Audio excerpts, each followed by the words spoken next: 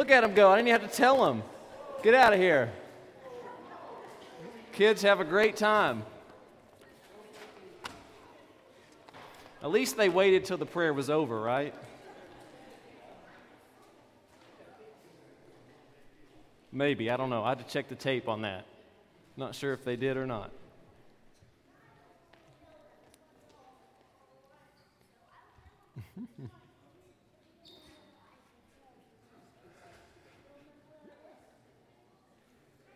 Everybody doing all right? Good. Hey, my name is Dallas. Really glad to be here with you this evening. If you are a guest, if you have questions about our church, reach out to an elder, reach out to a leader, reach out to me, all that kind of stuff. But hey, we're starting a new series here tonight. We're going to be in the book of Exodus for 6 weeks, and I'm so excited to do that with you all. And the reason we wanted to do that is because what we think about God is extremely important. The fact of how we understand God and how we understand the character of God really impacts and influences everything in our lives, doesn't it? And so we wanted to take time to really lean into the character of God so that we can also begin to trust Him more deeply through this series. That I think when we spend some time knowing the character of God, our capacity to trust God increases as well. So we wanted to dive deep into the book of Exodus to do that. And if I had to sum up the entire series, I'd do it like this. God's got this, and we don't. Very simply, God's got this, and we don't. And I thought about putting God's got this, and we don't got this. But then I thought it's a whole other thing for Morgan to make fun of me on my grammar, right? But it's so true, isn't it, that God's got this, and we don't.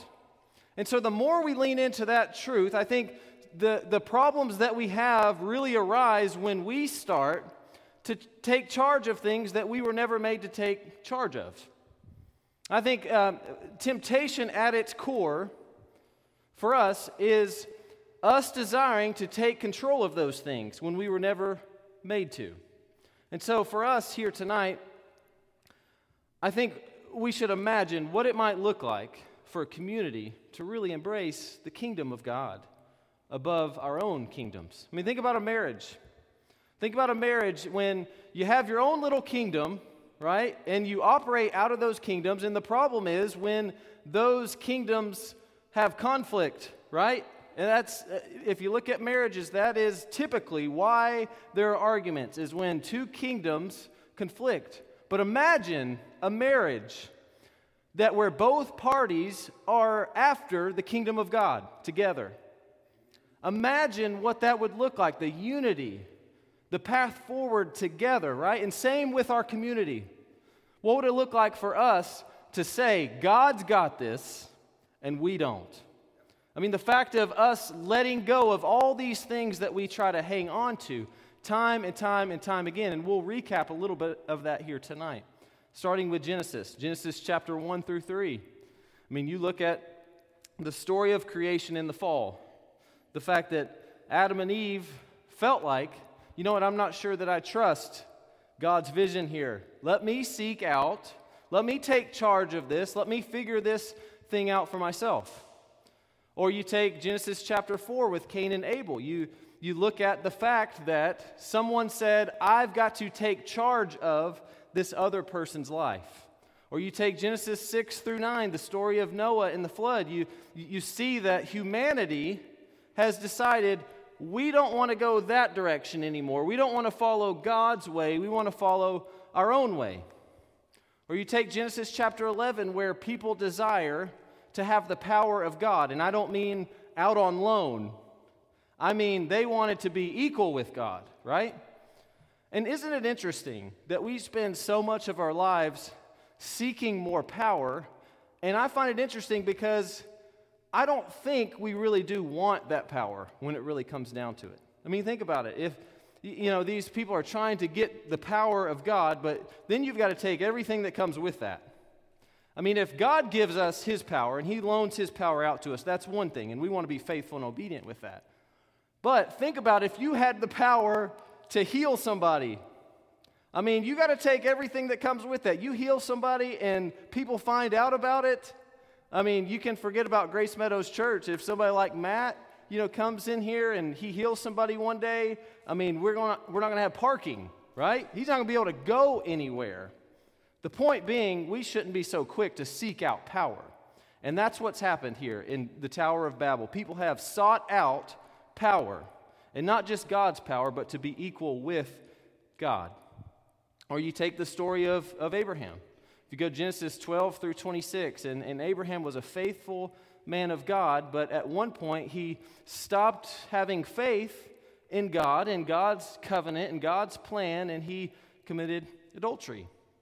Or you take the story of Jacob, who lied on multiple occasions so that he could get ahead and get his position where he wanted it to be. Or you take Joseph's brothers, Genesis 37 through 50, the story of Joseph's brothers saying, I got to take charge of this situation. I need to improve my position because God's plan here isn't working out, and I've got to advance my position. This is what we've done time and time again, and in those stories, God, time and time again, has continued to be good and do good. I mean, the fact that in the story of Adam and Eve and so many of these stories, he has preserved humanity. In the story of Abraham, he creates a covenant with Abraham, and when Abraham breaks that covenant, he makes a way for there to be reconciliation in the relationship. He provides the sacrifice, and he provides the way forward. And here today, in our covenant with God, he continues to provide that way through the blood of Jesus Christ. And so for us, time and time again, we have got to realize the answers are not inside of us. I mean, the culture time and time again says, you got to be your best self, right? You need to go inward and figure out what it looks like for you moving forward. But we know that that's just not the case. I mean, doubling down on the problem does not promote a very good solution, does it? So for us, we can't allow that to leak in to our culture here at Grace Meadows Church. We have got to, time and time again, let go of things. Don't take control of things that we're not supposed to take control of. Give those things to God. God is good. God is the one who keeps his promises. He's got this, and we simply don't.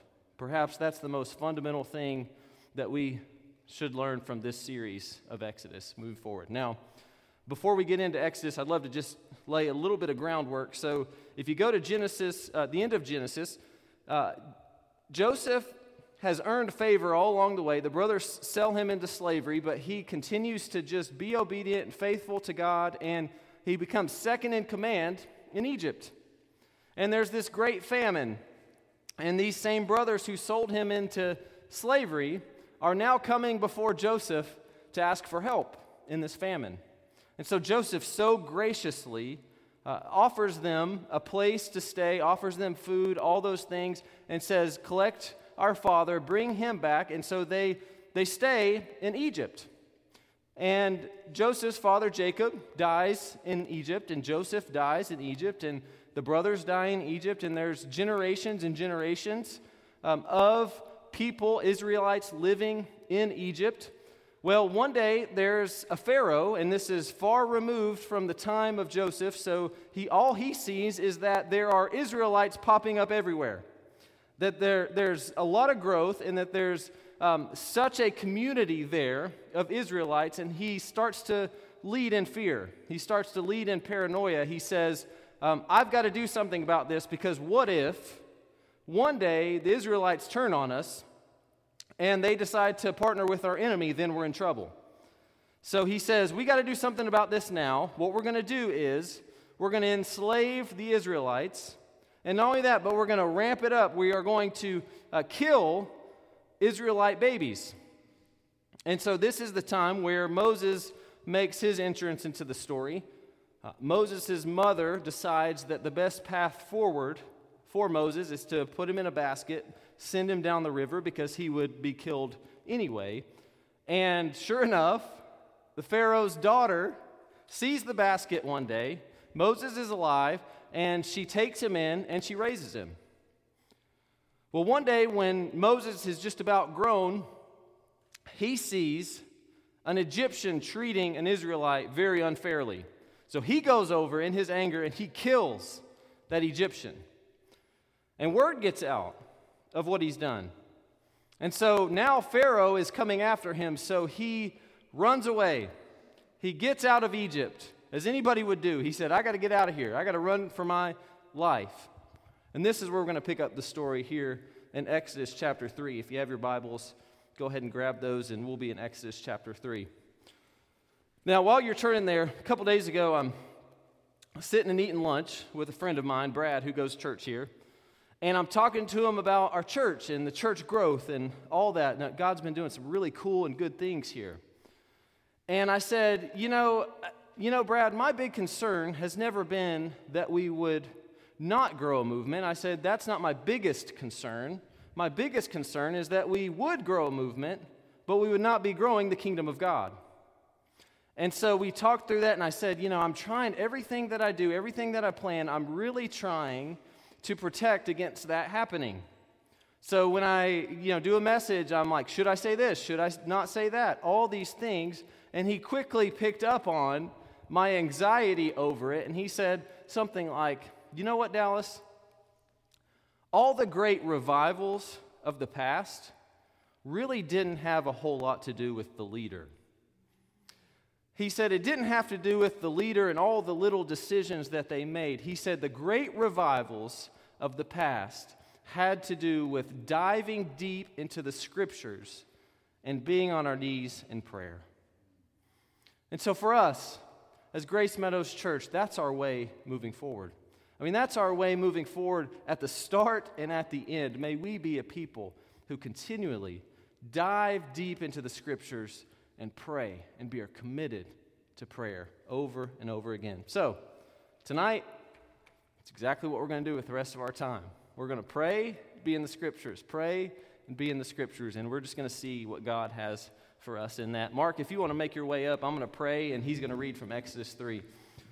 Father, I pray that you'll just bless this night. Holy Spirit, intervene here tonight. I pray that you will just continue this movement. I pray, I'm so thankful for what you've done, and I just pray for exponentially more, God, because we know you're so capable.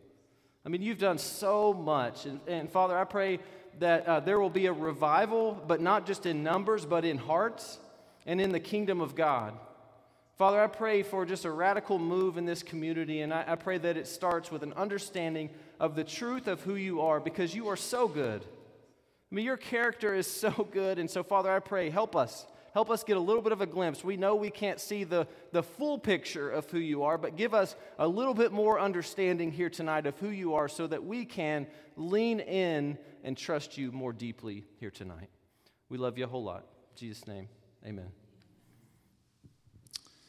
I'm going to be reading from the New International Version, Exodus chapter 3, verses 1 through 15. Moses and the burning bush.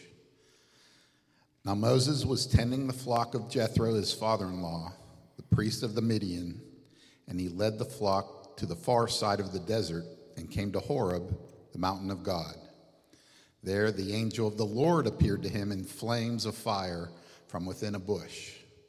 Moses saw that though the bush was on fire, it did not burn up. So Moses thought, I will go over and see this strange sight, why the bush does not burn up. When the Lord saw that he had gone over to look, God called to him from within the bush, Moses, Moses. As Moses said, Here I am. Do not come any closer, God said. Take off your sandals, for the place where you are standing is holy ground. Then he said, I am the God of your fathers, the God of Abraham, the God of Isaac, and the God of Jacob. At this, Moses hid his face because he was afraid to look at God. Then the Lord said, I have indeed seen the misery of my people in Egypt. I have heard them crying out because of their slave drivers, and I'm concerned about their suffering. So I've come down to rescue them from the hand of the Egyptians, and to bring them up out of that land into a good and spacious land, a land flowing with milk and honey, the home of the Canaanites, Hittites, Amorites, Perizzites, Hivites, and Jebusites. Nice. And now the cry of the Israelites has reached me, and I have seen the way the Egyptians are oppressing them.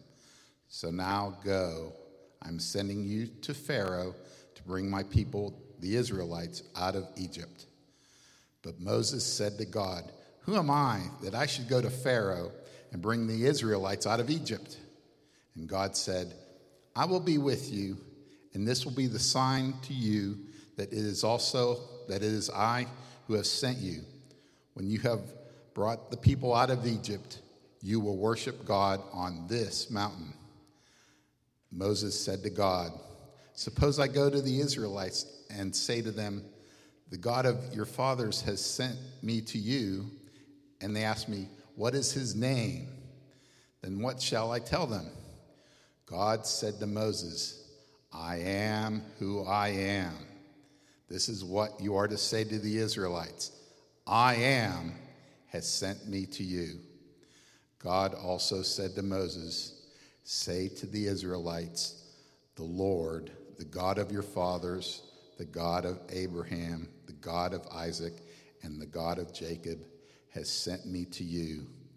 This is my name forever, the name by which I am to be remembered from generation to generation. Amen. Thank you, Mark.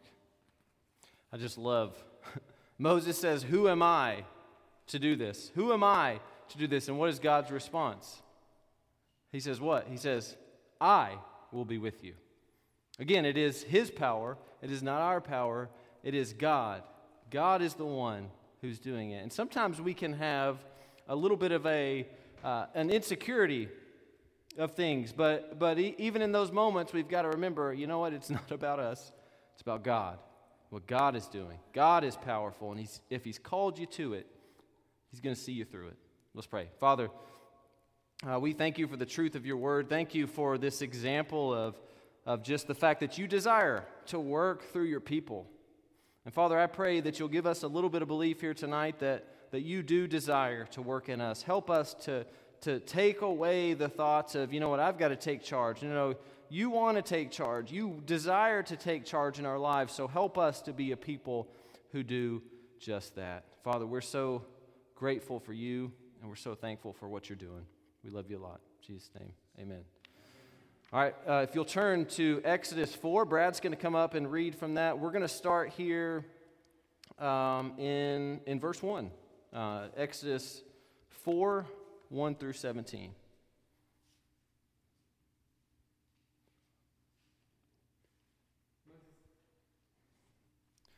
I got you. There you go. Moses answered, what if they do not believe me or listen to me and say, the Lord did not appear to you? Then the Lord said to him, what is in your hand? A staff, he replied. The Lord said, throw it on the ground. So Moses threw it on the ground, and it became a snake, and he ran from it. Then the Lord said to him, reach out your hand and take it by the tail. So Moses reached out and took hold of the snake, and it turned back into a staff in his hand. This, said the Lord, is so that they may believe that the Lord, the God of your fathers, the God of Abraham, the God of Isaac, and the God of Jacob, has appeared to you. Then the Lord said, put your hand inside your cloak. So Moses put his hand inside his cloak. And when he took it out, it was leprous, like snow. Now put it back in your cloak, he said. So Moses put his hand back into his cloak. And when he took it out, it was restored, like the rest of his flesh. Then the Lord said, if they do not believe you or pay attention to the first miraculous sign, they may believe the second. But if they do not believe these two signs or listen to you, take some water from the Nile and pour it on the dry ground. And the water you take from the river will become blood on the ground. Moses said to the Lord, O Lord, I have never been eloquent, neither in the past nor since you have spoken to your servant. I am slow of speech and of tongue. The Lord said to him, who gave man his mouth? Who makes him deaf or mute? Who gives him sight or makes him blind? Is it not I, the Lord? Now go, and I will speak, and I will teach you what to say. But Moses said, O Lord, please send someone else to do it. Then the Lord's anger burned against Moses, and he said, What about your brother Aaron, the Levite? I know he can speak well. He is already on his way to meet you, and his heart will be glad when he sees you. You shall speak to him and put words in his mouth, and I will help both of you speak, and I will teach you what to do. He will speak to the people for you, and it will be as if he were your mouth and as if you were God to him. But take the staff in your hand so you can perform the miraculous signs with it. Amen. So once again here, we have a gracious God who says, I'm calling you to it, but not only that, but I'm going to help you to see what I'm doing. And it's this idea of authority, that to Moses in his mind, his authority is, I can't do these things. But God says, I'm the one who gave you those things. Trust me, right? So for us here tonight, where is the authority in our lives?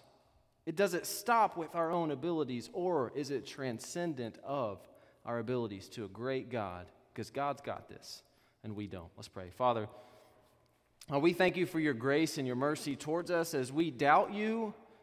Time and time again, you come back to us and you say, here, let me help you.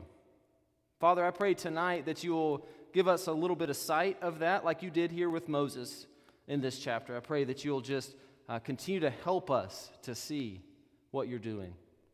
And Father, I pray also that you will help us to remove any barriers in our lives that keep us from embracing the fact that you really do desire to work in us. Father, if there are things in our lives here tonight that you are feeling like, once those things are gone, then, you're really receiving me into your life, I pray that you'll reveal those things to us. If there are things that we need to be encouraged by here tonight, about your love, about your mercy, about your grace, I pray that you will present those things to us maybe in a new way here tonight so that we can believe once again that you really are for us. Father, we love you a lot. In Jesus' name, amen. So after this, Moses does go to confront Pharaoh, and then things only get worse initially after that. And it's at this moment that I think a lot of us would do what the Israelites do. We say, okay, God, I have acted in faith. I have heard you, and I'm going to go. But then we go, and we feel like right at that moment, that's when God should do his part, right? That we don't wait on his timing. And I think when we do wait, if we can be a people who wait, we will see very special things happen in our lives.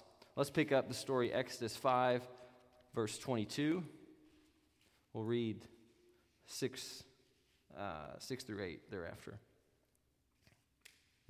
6, 1 through 8 thereafter. Moses returned to the Lord and said, Why, Lord, have you brought trouble on this people? Is this why you have sent me? Ever since I went to Pharaoh to speak in your name, he has brought trouble on his people, and you have not rescued your people at all. Then the Lord said to Moses, Now you will see what I will do to Pharaoh. Because of my mighty hand, he will let them go. Because of my mighty hand, he will drive them out of his country. God also said to Moses, I am the Lord. I appeared to Abraham, to Isaac, and to Jacob as God Almighty. But my name, the Lord, I did not make myself fully known to them. I also established my covenant with them to give them the land of Canaan where they resided as foreigners. Moreover, I have heard the groaning of the Israelites, whom the Egyptians are enslaving, and I have remembered my covenant. Man, praise God. I have remembered my covenant. Therefore, say to the Israelites, I am the Lord, and I will bring you out from under the yoke of the Egyptians. I will free you from being slaves to them, and I will redeem you with an outstretched arm and with mighty acts of judgment. I will take you as my own people, and I will be your God. Then you will know that I am the Lord your God, who brought you out from under the yoke of the Egyptians. And I will bring you to the land I swore with uplifted hand to give to Abraham, to Isaac, and to Jacob. I will give it to you as a possession. I am the Lord. What would happen in our lives if we truly believed that God wants to free us of whatever that thing is, whatever bondage that we have, that God truly does want to free us? Let's pray. Father, we thank you for the truth of your word, that time and time again, you desire to free us. I mean, we're the ones who have messed it up. We're the ones who get it wrong time and time again. We went through the whole book of Genesis, and yet you're so gracious to your people time and time and time again. Father, help us to believe here tonight that you really do, you find joy in restoring people to you. And so, Father, if there are areas in our lives tonight that we're just holding on to, we're trying to take charge of, man, I pray for a little bit of belief that we can give those things to you here tonight. And to know that those things are in good, capable hands. We love you a lot. In Jesus' name, amen. Again, what would happen in your life if you truly believed that God wanted to free you here tonight? And Brad was right that all great revivals begin with us being in the Scriptures and being in prayer. Why? Because that is our way of saying, God, I can't do this on my own. I mean, I need to know you more deeply, and I need to come to you and ask time and time again for you to work. So here tonight, there are things I know because I'm a human and I experience this every week. There are things in your life I know that you're trying to take charge of here tonight. And I want to encourage you during this time of worship to come to Him and let those things go. Because if you do, those things will be in good, capable hands. And some of you here tonight are holding on to things and taking charge of things that are just really good, that you want to love the people around you, that you're saying, I've got to be available to them. I've got to love them. And that's a good thing, but we've got to remember, again, that God's got this and we don't. So the fact remains that we have first got to receive that love from Him before we can ever give it to anybody else. So here tonight, I know a lot of us have good intentions. I mean, good intentions of saying we're going to be wrung out for our family. I mean, we're going to be wrung out for our job. We're going to do all these good things, but yet there's no capacity to do them. Why? Because we're taking on things that we were never made to take on. That our fuel comes from the Holy Spirit. And that's why all great revivals start in the Scriptures and in prayer. Why? Because our work looks a lot different than we ever thought it did before, right? It's not us white-knuckling it. It's us being on our knees, working to fight against what the culture's saying of it's self, self, self. No. It is fighting to be on our knees and say, God, it is you. I mean, God, it is you. It's got to be you. I mean, it can't be us. It's got to be you, Holy Spirit. So tonight, if there's anything that you're holding on to, man, give those things to Him. The altar will be open. There will be deacons and elders here to talk with you as well. Let's pray one more time. Father, we thank you that you pursue us. We thank you that you continue to pursue us time and time again. Father, thank you that you always keep your end of the covenant. I mean, you've always made a way, even for the sacrifices when we don't keep our end. You have always made a way, and you have made a way through the blood of Jesus Christ here tonight. And Father, I pray that you will help us to receive that truth. I pray that you'll free us of the bondage once again, just like you did in the book of Exodus. I pray that you will just do that again here tonight in our hearts. Father, your kingdom is everywhere. It's here on earth, and I pray that you'll give us a little bit more of a glimpse of that kingdom here tonight so that we can see, I'd be glad to give up. I'd be glad to give up my own kingdom because this kingdom of God is so good. And Father, I pray if there's anything in us as leaders, as a congregation that just we need to remove so that we can embrace more deeply and more fully your kingdom, Father, please reveal those things to us. Father, please just penetrate our hearts and say, Dallas, you're going this direction, but I need you to go this direction. Father, I pray that you'll do that in our hearts and help us to really have a posture of open-handedness to say, yeah, God, I just trust you because you've got this and we don't. Father, we love you a lot. In Jesus' name, amen.